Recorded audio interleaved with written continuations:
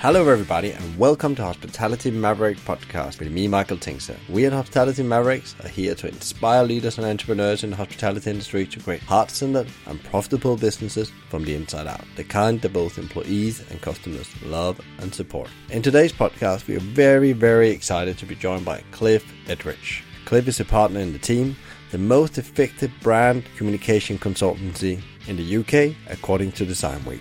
As a champion for brand strategy and experience, Cliff have worked with a number of very known brands, including The Body Shop, the BBC, Gatwick Airport, Heathrow Airport, and Southwest Airlines, and we're going to touch more on that in the interview.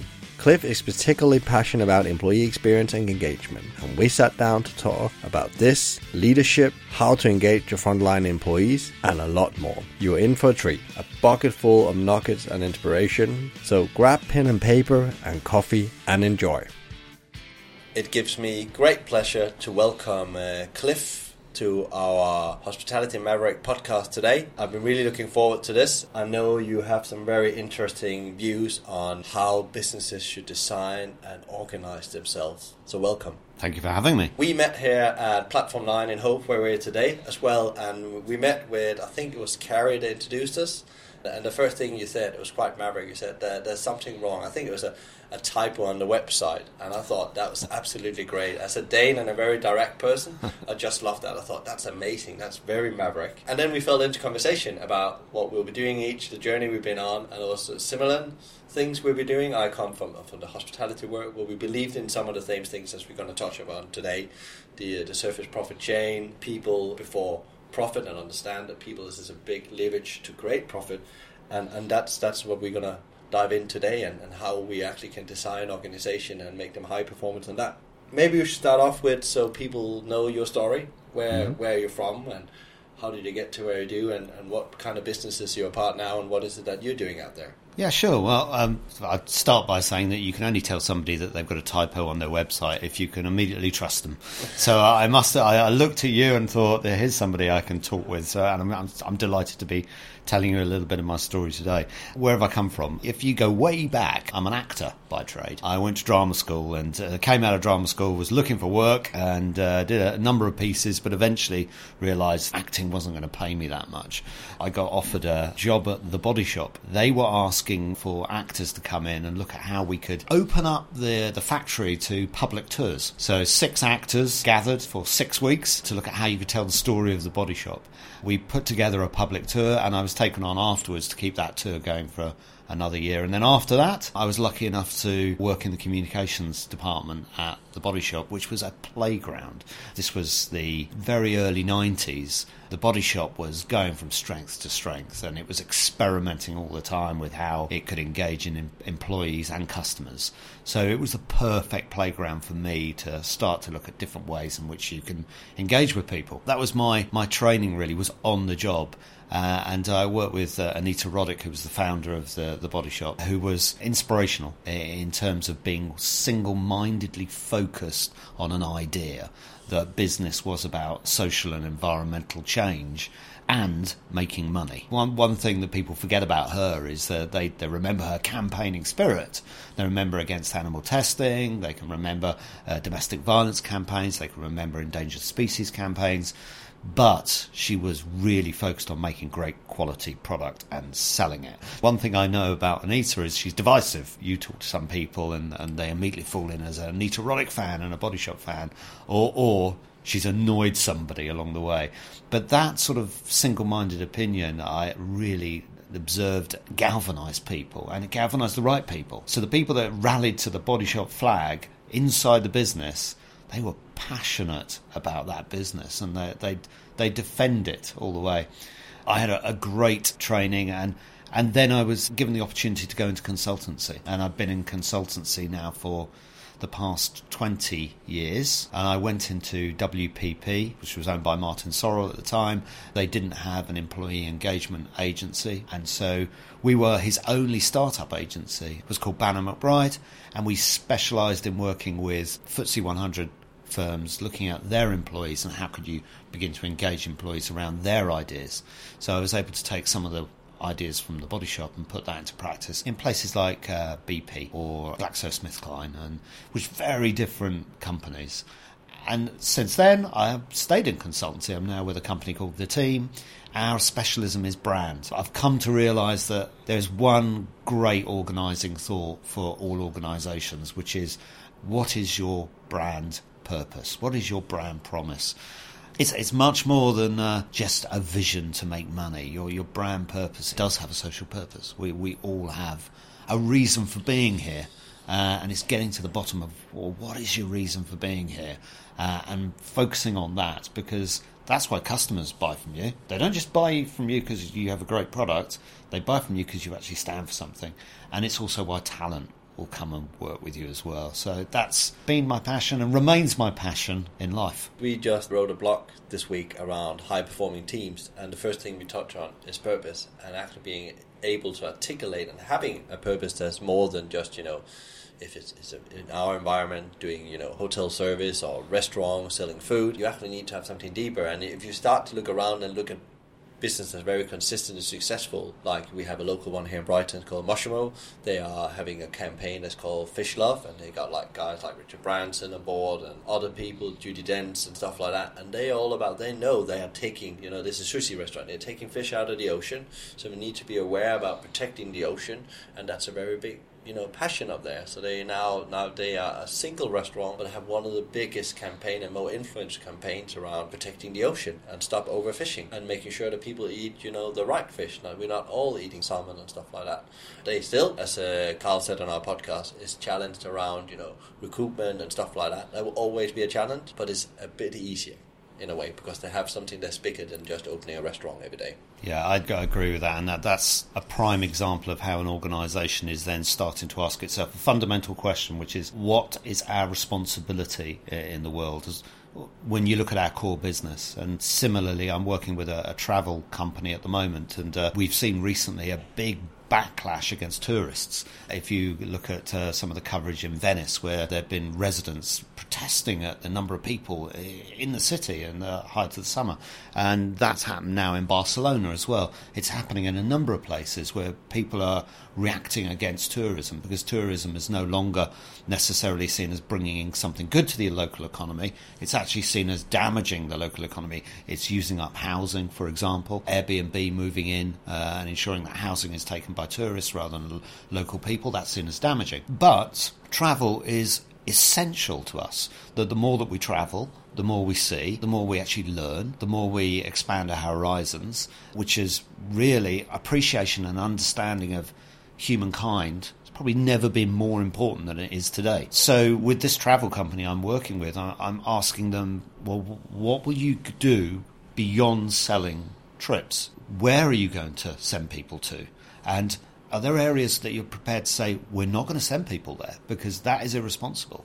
Are there areas where you do send your customers, you're going to give them really clear advice on what they should and shouldn't do? And suddenly, I'm talking to this company and I'm saying, you could become a campaigner. You don't have to just be somebody who sells something. You campaign around your product, and you campaign around how your product is perceived. Now, suddenly, when you start talking about the campaigning spirit that sits behind your customer, you're creating a movement. And that movement is a movement which many millennials, and certainly Generation Z, they're constantly saying, when I'm looking at my employer, I want to know what you stand for. I want to know that it's more than just the pay packet. What am I doing here? Suddenly, a movement, a campaigning spirit, that's something they'll think, yes, I'd like to get involved in that. From hospitality where we're in, I think there's a lot of business there. They are just there to do a transaction, sell food, and it's packaged in this lovely branding, and from the outside it looks like doing something really good. You have maybe a CSR strategy around things as well, corporate responsibility or whatever. You do a lot of PR about things, but when you start to dig underneath that, it's not really happening. And I think it'd be interesting here to you on that. How do we actually build brands? Because a lot of people think it's these, neon signs, and it's all this lovely marketing, all the campaigns going on, and the way maybe if you have a store or a restaurant, it's the way it's decorated. That's your branding, and it tells something about you. And of course, it entices people to buy because they're very clever about what they do. But how is brand really built in your view? We talk about the B word. You know that the second that you say the word brand to a client, they tend to get the wrong idea. As you say, people start to think about the logo or the font or the colour. And those things are brand identity. And now brand identity is not brand. The identity is an expression of your brand. It's really important. My agency, the team, we specialise in brand identity, but we only focus on brand identity when we know what your brand stands for. We'll say to any client, first and foremost, let's build the brand from the inside out. Let's get everybody focused on what you really stand for. Then we can start to look at what your photography should be, what your typography should be, all of those elements that begin to express what you stand for. The brand is a promise. I know Anita Roddick always used to say it's the space you rent in someone's mind. When you realise that you are renting a promise in someone's mind and going back to being really single-minded, then you can focus on what your brand stands for. So you mentioned food there. I think immediately of places like Aldi and Waitrose, right? Both supermarkets. But arguably, Aldi, you could say, and I don't know what their brand promise is, but I could say with ease that Aldi is focused on low prices, and it's focused on low prices for a reason. It believes 100% in people's access to food. You know, it believes that many people in this country live below the poverty line. In fact, 14 million people, it's estimated, in this country live in poverty. Now, Aldi could say the reason we are focused 100% on low prices is that anybody who comes through that door is entitled to ensure that they get access to the food we need, which is why we have just two choices of everything. You got really basic, which is cheap, and slightly better. That's it. Now, there's a single-minded purpose. We believe in access to food, and we believe that everybody should have something. Waitrose, it's not like that, is it? You've got more choice, and a lot of that choice is around quality. It's about where it's sourced. It's about saying that we believe in the foods of the world. It's about saying that we believe that environmentally a responsible sourcing of food. And of course, they'll have many lines that aren't like that. But suddenly you've got a very different point of view. Now, that means that you're saying to your people, to Aldi people, when you come in, everyone is welcome. It's get people in, get people out. They're not necessarily interested in the quality of the food. They're interested in the price of the food. They want to get the food shopping done. They want to feed their families. And suddenly that's a very different attitude service to Waitrose, where you're saying, okay, we might want specialists that want to talk about the food. So you're training people in a totally different way. That doesn't mean that the people who aren't working in those particular supermarkets shouldn't feel just as passionate about why they're selling food. But it's why. And brands are all about your why. Why are you doing what you're doing? And that's what you have to focus on. It can feel like the soft end of communications and the soft end of business. But actually, we're all emotional beings. And when you can tap into people's emotions, that's when you get loyalty, both from your customers and from your people. So it's not soft, it's hard. It really does mean your attrition levels go down.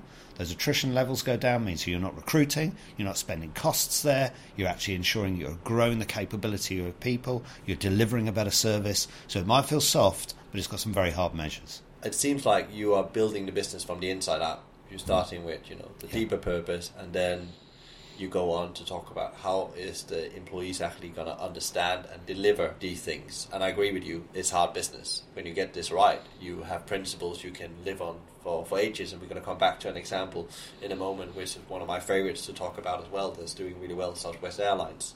A lot of people talk about we need to get this employee experience right. We need to improve engagement. Is sometimes when they do all these initiatives, they roll out great strategies and initiatives, but they don't actually improve the engagement. Is that because they maybe the purpose, the why hasn't been articulated clearly enough before they start doing engagement strategies? What is your experience on that? I would say if you're looking at customer loyalty, people will look at the sales cycle and they'll look at every single touch point that a customer will go through. And as a result, they'll ask themselves, how's that experience consistent at every touch point? The same thing applies internally. There is an employee life cycle, and that employee life cycle starts probably before they join the business. It's what's their awareness of the business as an employer. And then it will go through the hiring process. So how do I actually apply for your job? How do I get interviewed? What do I hear about my interview success or failure? How do you notify me if I've got a job? What's day one like? What's it like before I actually come through the doors for the first time? What do I see? And that life cycle will extend all the way through to what training do I get? What reward? What recognition? What's it like when I leave? What conversation do you have with me when I leave? How do you stay in contact with me? And all those touch points in the employee life cycle, they need to be consistent and they need to match a brand experience. Now, just as the why is there for customers, why should I buy your product? Why should I buy from your company? There's another why from employees, which is, okay, why should I work for you? Why should I go the extra mile? And that why is not just what you stand for, your core product, but it's also what am I going to get out of working for you? And that can differ. So some organisations can say you're going to get reward. The more we sell, the more money you get in your pay packet. That's it. That's what you're going to get. But others might say, you're not going to get reward. We're not going to give you reward, but we'll give you the best training in this sector you're ever going to get. So actually, once you go and apply for a job somewhere else, you only have to say that you've worked for us. You'll automatically get an interview.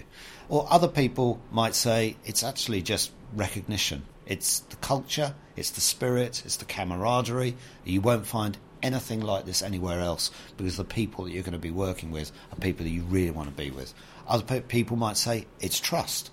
We'll just trust you. We'll let you run this shop, this store, like it's yours. All of those reasons will appeal to different people in different ways. You have to focus on what is the why for an employee. Beyond your product, why am I going to be working with you? Now, not enough of our clients really focus on that why, and they don't really sort of focus on it and bring it to life enough. It's what's called the employer brand. Yeah. Now, the employer brand is too often just seen as recruitment marketing, but actually that employer brand runs through that entire life cycle. And once you know what your why is and you apply it to every single part of that life cycle, just like you would for customers, suddenly you've got a really single-minded reason for being. You're famous for something in the market amongst your employees. Alternatively, you can just see your employees as a commodity and just say, they're just people. They're just serving coffee. They're just handing out sandwiches. Anybody can do that. Yeah, I'm sure anybody can. I can go and buy a sandwich for $1.99 from any shop I want. I can do it in any shop I want. I want to make a choice, and very often that choice is an emotional choice. It's not just driven by price. It's why people go into Pret-a-Manger. I'll go into Pret-a-Manger and suddenly I'll find I've spent £10 on lunch. £10 on lunch? Well, why not go to Tesco's and get a sandwich for £2 and go back and have a glass of water at my desk? I go into Pret-a-Manger because occasionally somebody will say, hey, have a free coffee, or just the way they smile at me, or they look like they want to be there. Now, that is worth suddenly an additional £8. That all comes from the fact that they've managed to get their people into a position whereby they understand why they work for Pret-a-Manger. There is a camaraderie there. There is a why at work. And that's the value of the employer brand. That is the brand on the inside. The brand on the outside is product choice you've got. The brand on the outside is the way they position that product. The brand on the outside is the brand identity eventually. The brand on the outside is the advertising. That's the brand on the outside. But the brand on the inside, that's the people. That's why I go there. I go there because, they smile at me. Pret is a very good example of somebody that has a very clear, articulate why. They implemented that into their people journey and their operation, so they make it work. So they make work for the staff, and the staff has time to do that.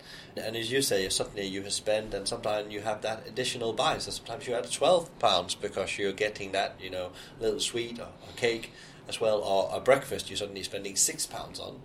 You could go many places and get that breakfast, but it's the consistency of that experience they create and that culture around it. And it just moves fast because they want to be there. Yeah. People don't want to be there. The number one thing I see when I go in to work with operator in a restaurant, you can feel that energy when you come in. You can see if people want to be there and they want to serve you. If they want to serve you, they feel very comfortable and well trained in your job, and they move you fast. Because you're also buying time. In restaurants, you've gone away from buying products. You're buying time and experiences. And it's about how can you translate that through your culture. And they had ingrained that in every little thing you do. And if you've ever seen a Pret kitchen, or it's so well done that even the employee engagement in there, it makes life easier. I'm not saying they're getting everything perfect, but they definitely have thought it through in many ways. So I think that's a very great example. If you were to take a Pret employee and say, well, why do you want to be there? They probably couldn't tell you immediately. They'd say it just feels right. But it doesn't feel right by accident. It feels right because they've been told the brand story. Somehow, somewhere along the way, they've got into their minds that this is different, this is entertainment, this is food with fun, this is food with a warmth, with a heart. That's what it is. And that story has just got under the skin of people so that they just naturally understand it. And when you can understand that brand is a story, ultimately you're telling a simple story about why you're in business, then you bring it to life. There was an exercise that was done in the States a few years back where some guys bought 100 objects off eBay for $1.25 each. So they had 100 objects that they bought. And what they decided to do was to resell those objects on eBay, except this time they put a story behind each object. Now, one of the objects that they bought was a small shot glass, and it had a woodpecker on it.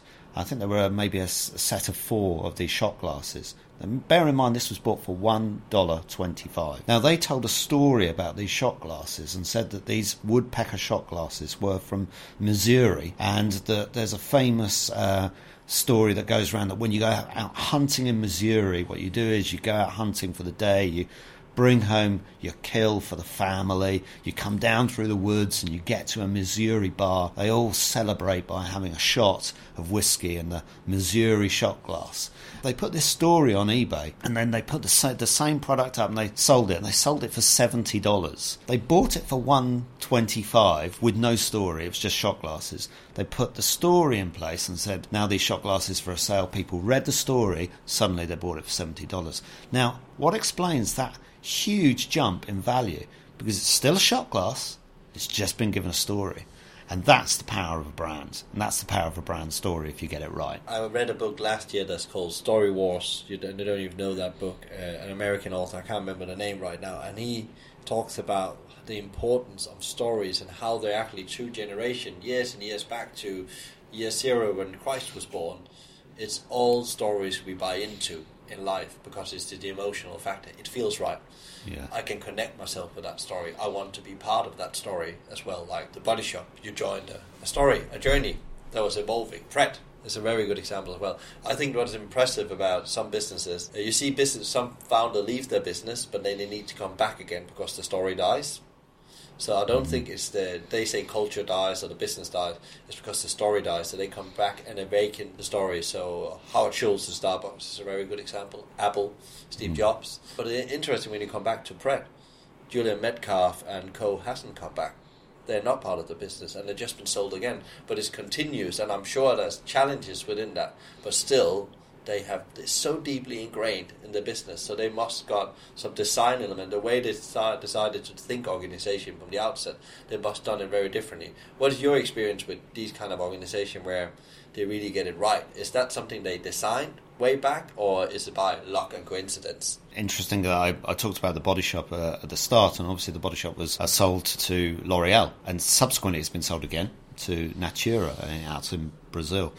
But I saw that just a year ago they were trying to recapture the campaigning spirit of the Body Shop, and I'm aware that Natura obviously feel that L'Oreal didn't invest in that, because by not investing in that, they felt that L'Oreal were just looking at the product that's in the store, and the product that's in the store is only half the picture, as we said earlier.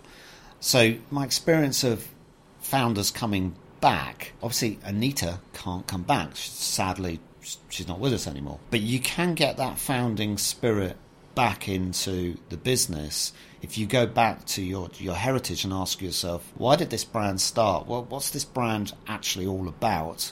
Why did people buy this product?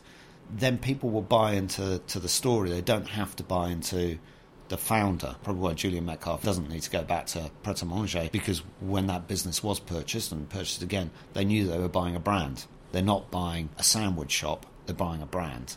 But how many brands are there out there who are what we call System 1 and System 2. If you look at behavioural economics, they talk about System 1 and System 2 thinking. System 1 thinking is Google, Hoover, probably Pret's in there as well. But you don't necessarily say to yourself, I'm going to go and get a sandwich. You say, I'm going to go and get a Pret. It's starting to become System 1 thinking. People say, just Google it, will you? Suddenly, System 1 thinking. The brand has become part of the vernacular and part of the language. But most brands aren't in System 1, they're in System 2. So you don't say, I'm going to go and get a Sainsbury's. Okay, Sainsbury's sell a whole broad spectrum of stuff, but there are many brands out there that just sell one product, but you don't say that. The reason you get to System 1 thinking with certain brands is because they do invest in their stories. That doesn't need the founder, that needs investment in the story. That's what that needs. So besides working with brands, employee experience, is there other things you're working on? Because I guess there's a lot of connected areas when you start working with this. We work in 3 areas: brand, strategy and purpose, that why that we've talked about. Brand on the inside, which is working with your employees, and then brand on the outside, which is working with your customers. And then running through that is a lot of focus on digital, because digital is more than a channel. Nowadays, digital is a way of life. If we go back and people just used to say, oh, well, digital is just like another channel, like a piece of print. It's another channel, like an event. Digital is everywhere. It's the air we breathe. So we focus a lot on what's your digital brand experience going to be like, but equally, how is digital then informing the decisions that you make in the future? So we'll be asking ourselves, what data can we generate, and how rich is that data? How's that data inform in real time some of the things that you are doing, both with your people and also with your customers? I think the area of employees and digital data is something that has been woefully neglected. We still live in a world where most of our decisions, or too many of our decisions, are made by things like the annual employee survey, whereas actually we live in a world today where you can look in real time at exactly what people are thinking, what they're saying, how they feel about a business. You could make some decisions immediately about what your business is going to do right now to improve the way in which people work and the way in which people feel, the way in which people receive communication. So digital is going to be and continues to be a big focus for us, not just the experience but also what sits behind that, what comes with it. So we're working a lot in that area. One of the things that we see when we go out and work with hospitality or restaurant chains or operations is that there's a lot of technology that has come into these businesses from either they want to improve operational processes or they want to improve the customer experience, and a lot of money being thrown into the customer experience. That's why you can click and collect, Deliveroo, screens in shop. Especially McDonald's have done a massive investment into this. Argos, if you go into retail, and many of them they're struggling getting this technology working. What we've seen, there's a disconnect between the people's evolutionary journey on inside the business to understand how they utilize the thing and how that actually is connected with. We started about talking about the purpose to why we're getting all this technology in, and I think there's what often happens is that as a senior management see a technology and think this is going to make our business better, and they throw that into the operation, but they haven't really understand how that's going to impact the front line. So there's a disconnect between what you believe in head office works and what really makes the experience work out in the front line. Is that something you see when you talk about creating digital environments? Because digital is like one of these phrases that people have very different perceptions about. Yeah, I think that there's digital communications and there's digital in your work processes, which are 2 different things. I mean, digital isn't a thing, it's a life form. There was an interview that David Bowie gave with Jeremy Paxman back in 1999 on the advent of the internet, which is fascinating. He captured what the internet was going to do way back then, how it was going to entirely change our lives. It was not a channel, it was something that was going to be floating all around us. When you see the power of digital to, for example, look at the way in which people walk around a shop. Where do they walk to the most? How far are they reaching for different products? What are they talking about to customers? What are customers actually asking? So there's no reason why you couldn't pick up on exactly what customers are asking for you on a day-to-day basis. We have it in our homes. Alexa does it. Alexa listens to us all the time. We could be listening to what our customers are asking for us in real time at a store point immediately, and then serving up the next day the sorts of things that you might want to be talking to our customers about, because this is what they're talking about right now. That all sounds like Creepy Valley, because we position that as a big brother listening to you. But actually, it could also be positioned as we're coming up with digital products that are going to help you just do a better job. If our raison d'etre is the conversations that we have, we need to have meaningful conversations. If we're going to have meaningful conversations, then we need to know what people are interested in, what they're asking about. And so we need to listen to that. Now, there's no reason why digital can't be a force for good in that area. The problem is that as human beings, we naturally always see digital as a power for bad sometimes. We're suspicious. The digital product that you buy in, if it's for your work processes, then buy in the stuff that's really going to ensure that you can help people do their jobs better, and see it all the way through. Focus on one thing. If you're getting a digital product that's going to serve up some data that you're going to review next month and then make some decisions maybe the month after on some of the things you might want to change in the business, that's great, fantastic. It's 2 months old. If I go back 2 months, if I go back to November 2018 and think about the world as it was back in November 2018, it's probably unrecognisable to January 2019. And that's how fast the world's moving right now. So the data that you start to look at and how you serve up what that means to your employees has to be real-time stuff. That sounds frightening. That is an investment, but that's going to be the difference between the firms that are working at scale who want to ensure a consistent experience, and the other firms, that's going to be the difference. The ones that really focus 100% on how data can help us, help our people do a great job. And it doesn't have to be Creepy Valley. That doesn't have to be scary. So that's the sort of digital in your work processes. But digital communications, though, I worked with the BBC a number of years ago, and I've always carried around the belief that their three sort of originating values of inform, educate and entertain, which if you go and talk to anybody in the BBC, they'll still say our reason for being is to inform, educate and entertain. But entertain, I passionately believe that internal communications for employees needs to be entertaining. And the more entertaining you make it, the more people are prepared to actually take on board the messages that you have. Digital is a highly entertaining channel. So we were recently asked by a bank to communicate with its employees the fundamentals of ring fencing. I'm not going to tell you what they are right now, other than to say it's incredibly boring. But everybody in the banking world needs to know about ring fencing. So what we did was we created a simple digital ring fencing game, and that ring fencing game involved you creating a bespoke character, and you could lay on different hairstyles, you could put different clothing on the character. It was a cartoon character. You created that character.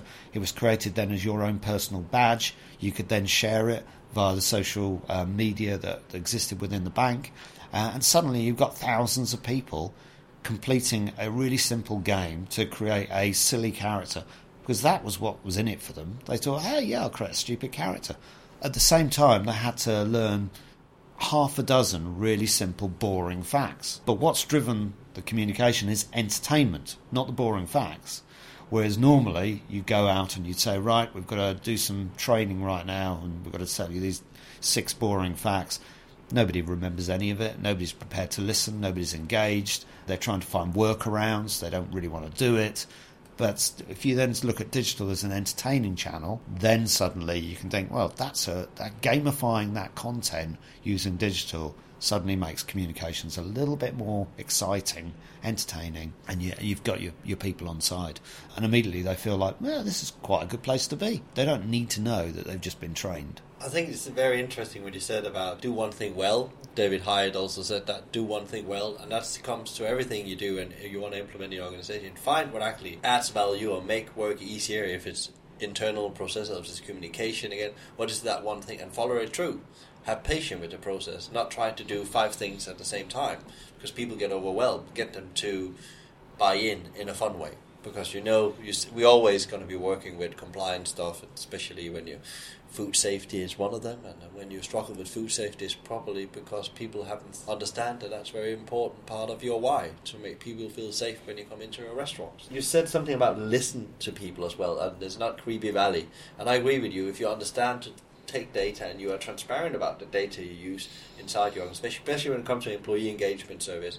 I run a lot of them. I have a past for McDonald's where we did a lot of engagement surveys. But if you're very transparent about what you're using their feedback to, it can become quite powerful in an organization, and you actually action on it. You said the old survey, the yearly survey, is redundant. You need real-time data. How does that work for many organizations? How do they get that real-time data? Because many of them are still maybe working in spreadsheets, classic, survey tools like Google surveys and stuff like that. How do they get to that real-time data and understanding how their people feel right now? One thing that businesses have always been suspicious of is social media. They're happy to look at it as a medium for reaching customers, but when it comes to a medium for reaching their employees, then they're suspicious. You have to embrace the fact that the world in which we live in is one which is a network society. And many firms use WhatsApp channels to ensure that they're creating small network groups to keep employees informed on what might be happening in their store or their branch and so forth,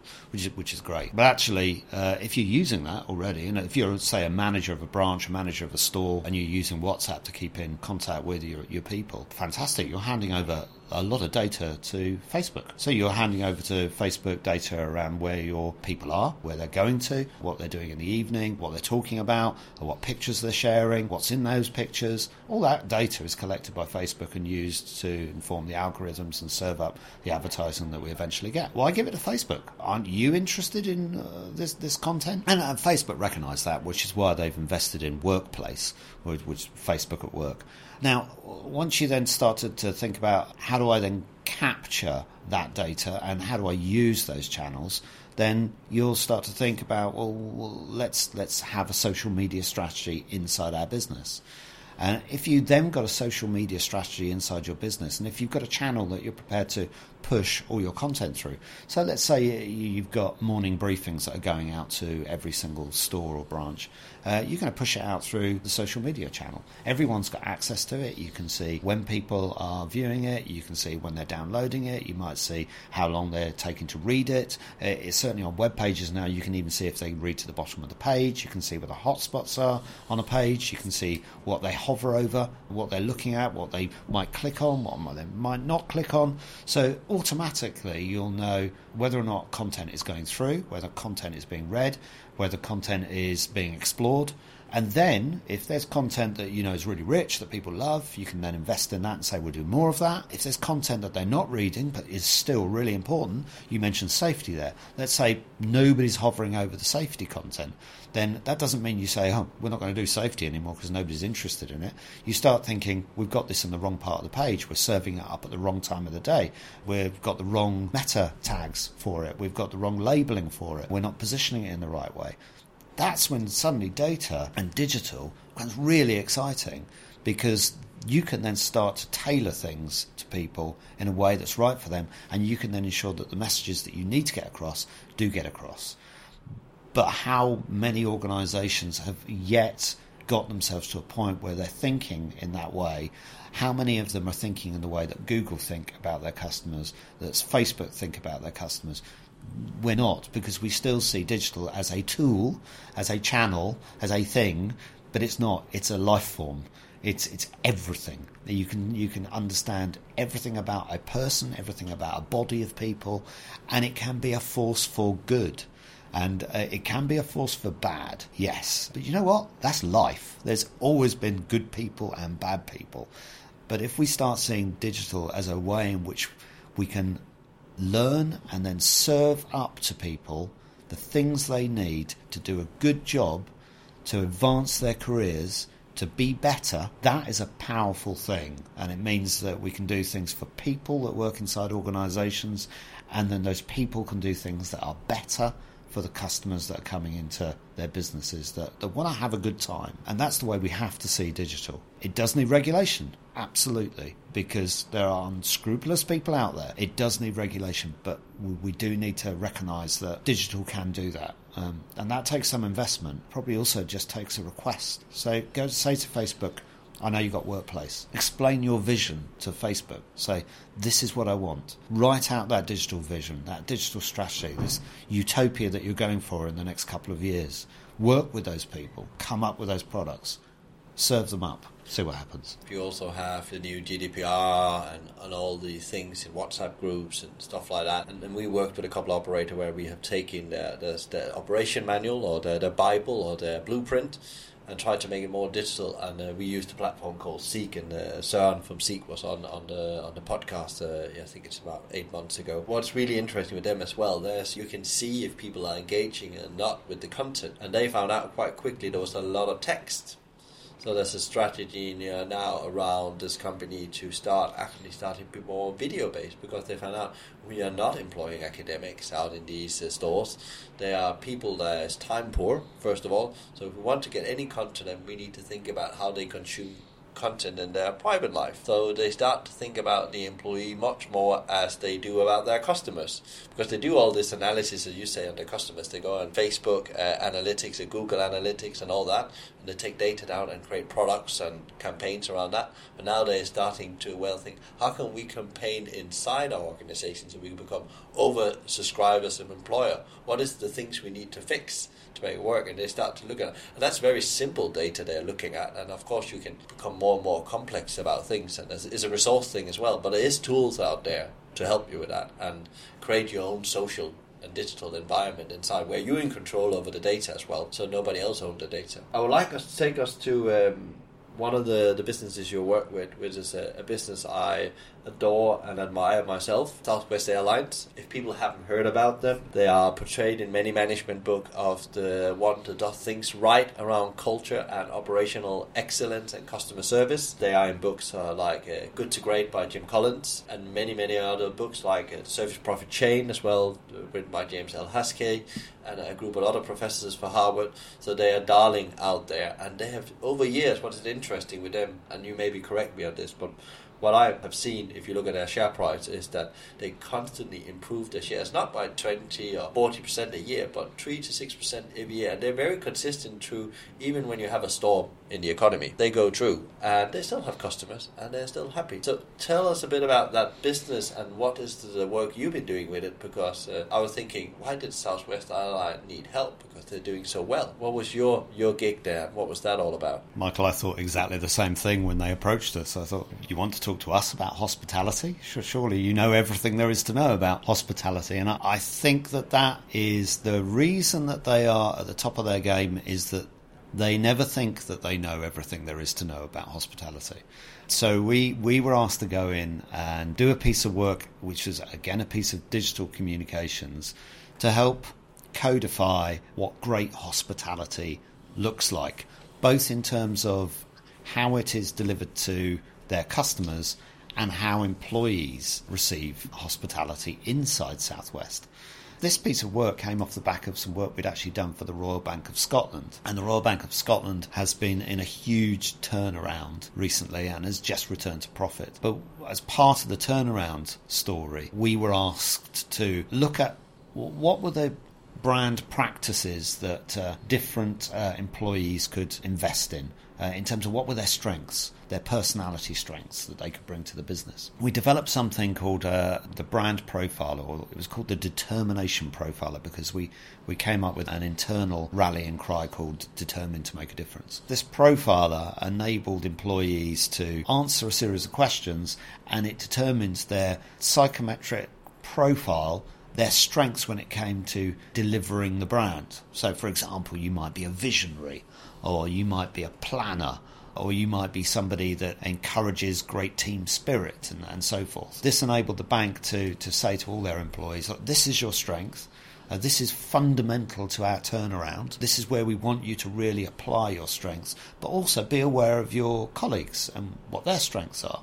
That meant that for the bank, they were able to get better team conversations going about how we address different situations. They were also able to think about, well, how do we then begin to devise learning and development that's great for the people that we have, that addresses some of the strengths and weaknesses we have. That was a great job. And there are 80,000 people inside Royal Bank of Scotland, and we had 45,000 people complete this voluntarily with very limited internal marketing.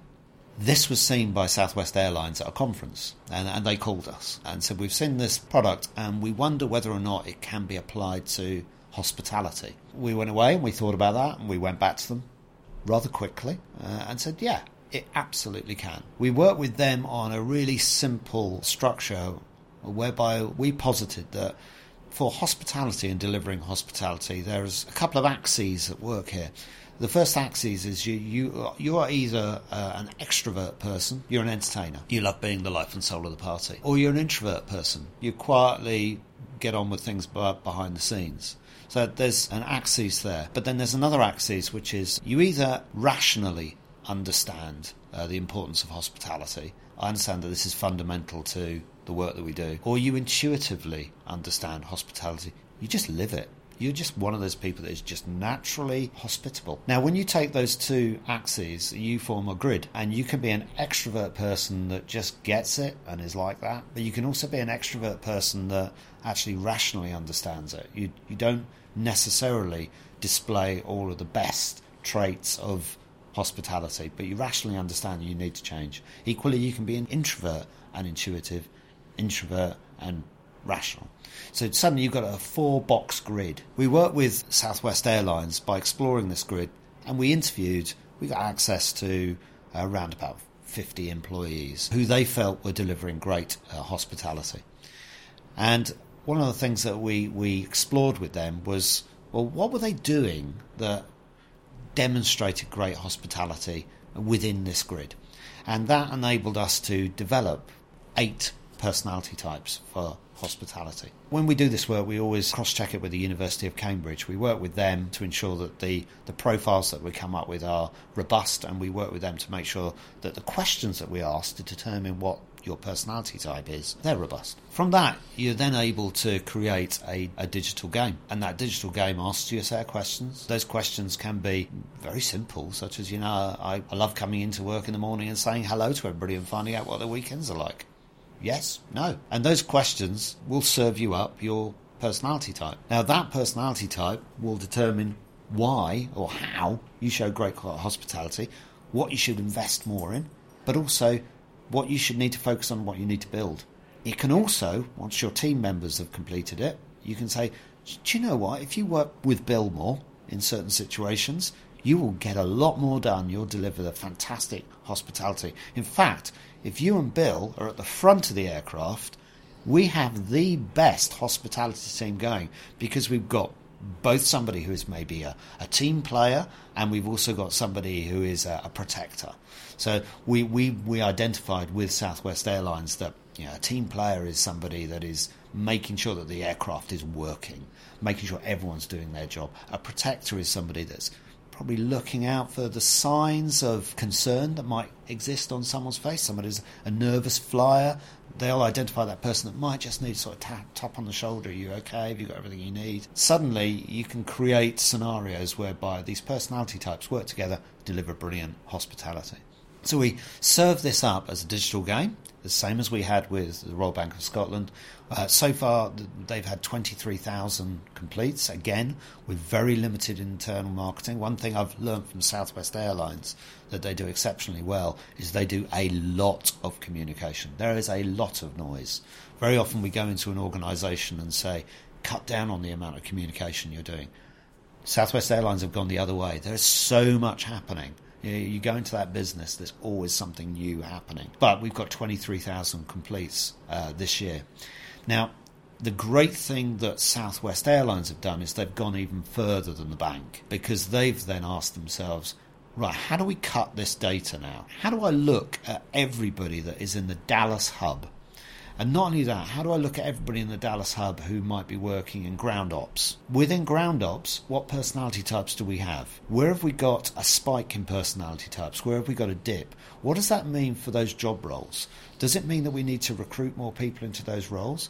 Does it mean that we need to encourage people, because we've got a spike in that type, to behave in a certain way? Do we give people more permission to do more types of hospitality because we realise we've got a spike in our go-getters in a certain certain area. That has enabled us to develop a dashboard for leaders. So every leader now in Southwest Airlines can tap into the dashboard and they can look at the data that's there, they can look at their teams and their hubs, they can look at the types that they have, and not only that, they can be served up ideas on this is how you can now lead your team, your hospitality team, in the way that is right for them. It's the data that's behind the tool. The tool's entertaining.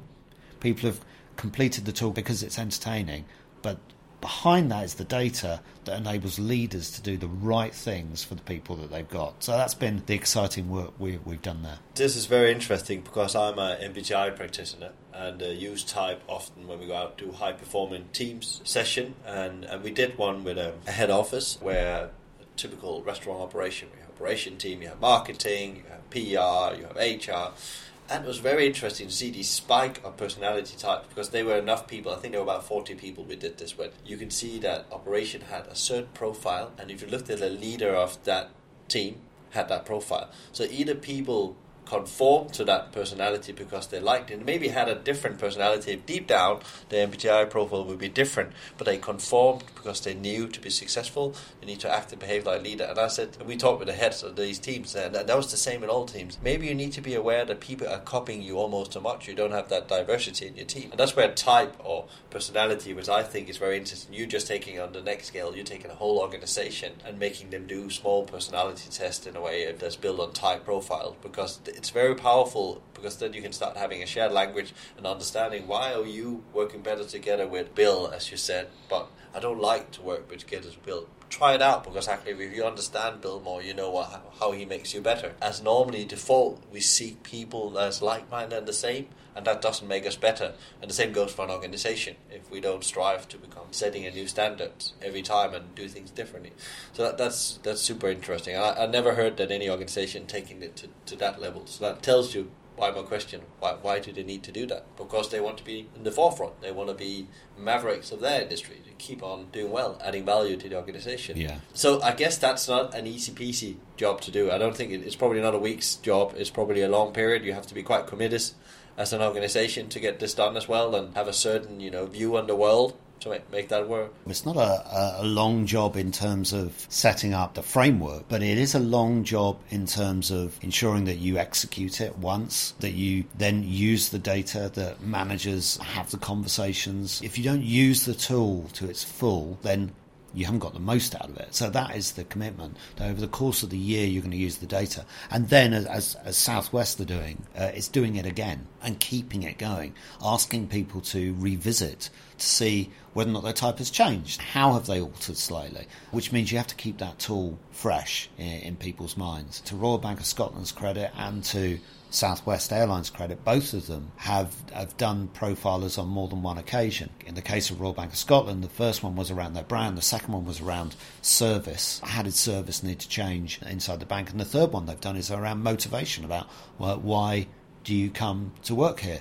They do see the value of building data that way. Southwest Airlines haven't just looked at how people serve up hospitality to customers. They've also asked questions around how do you like to receive hospitality as an employee. So they've got that data as well, so they're going to be ensuring that they run that data and run it again with employees so they can understand how do people like to receive hospitality, because we do. I mean, some of us like to just be acknowledged when we come in. Some of us like to have an arm around our shoulders when things aren't right. Some of us like to be told we're doing a good job. We have different ways in which we like to receive our own hospitality inside, so it's using that data.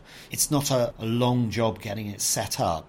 It's a long job in committing to using the data and working with your leaders to ensure that they are using that data, because the tools are fantastic. Digital's brilliant. It can serve up everything you need. Ultimately, though, if you are my boss, it's down to how you treat me and how you use the insights that you have to treat me in a better way. If you treat me coldly each day, then it doesn't matter what tools we've got in place. It's human interaction eventually at the end of the day. I think here it's interesting as well how you can improve the relationship between the manager and the employee, because if you took any engagement survey, you will see the relationship between the managers and employees always impacting that most. And people, they don't leave, the brand, or the business, they leave the managers, the nearest managers. There's something there gone wrong. And you need, when you, like myself, had team members that left me, I have to look myself in the mirror. And I can remember I had a situation where we'd done the MBTI, and I knew there was one that actually needed a lot of attention and a lot of recognition, because then that person would perform really well.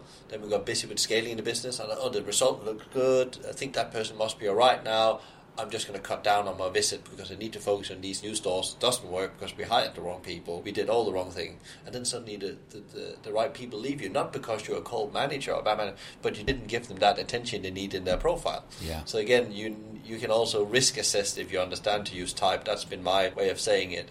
I've done it in a more simple way, not as with the same technology as you have behind, but in a way. Then after that, I started looking at these. Who of them needs more attention than the others? Some of them also would be like, leave me alone, I'll do the job. Come and see me one time a month, and I will tell you what's happened. Mm-hmm. And some of them actually needed a weekly visit, and that changed the whole way of how we went out and visited them as the 3 top bosses in that organization. In the world we live in now, with all the uncertainty, what do you think leaders should do right now when it comes to, making their business become unshakable or go through the storm they're hitting? Because it's not only the hospitality sector, it's all sectors.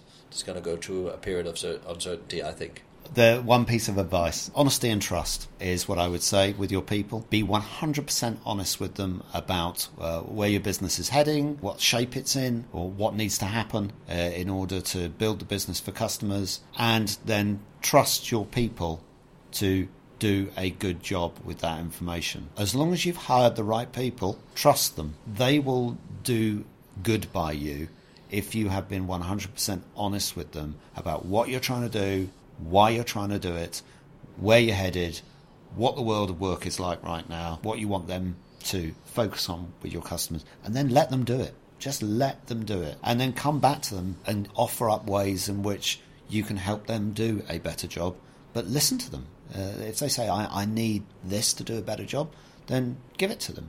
Undoubtedly, sort of let them have the data that enables them to make a better decision, but trust them to do a good job. That's great advice. The world needs more trust. So on that note, thank you very much for coming again, and I hope that we soon again can connect, because there was actually subjects we didn't explore in this podcast, but I'm sure there's another one in the near future where we can go deeper into that. So thank you very much, Cliff, for coming. Thank you very much. That's all we had time for today. Thank you so much, Cliff, for sharing your stories and your thoughts on the employee experience. Thank you to Laura from Let's Talk Video Production for your ongoing assistance making these podcasts happen. If you like today's podcast, please share, like, or even better, rate us on iTunes. We hope you enjoyed today's Hospitality Maverick podcast with me, Michael Tingsager. Tune in next time for another industry interview, and in the meantime, find out more about us at hospitalitymavericks.com. Thanks for listening, and be Maverick.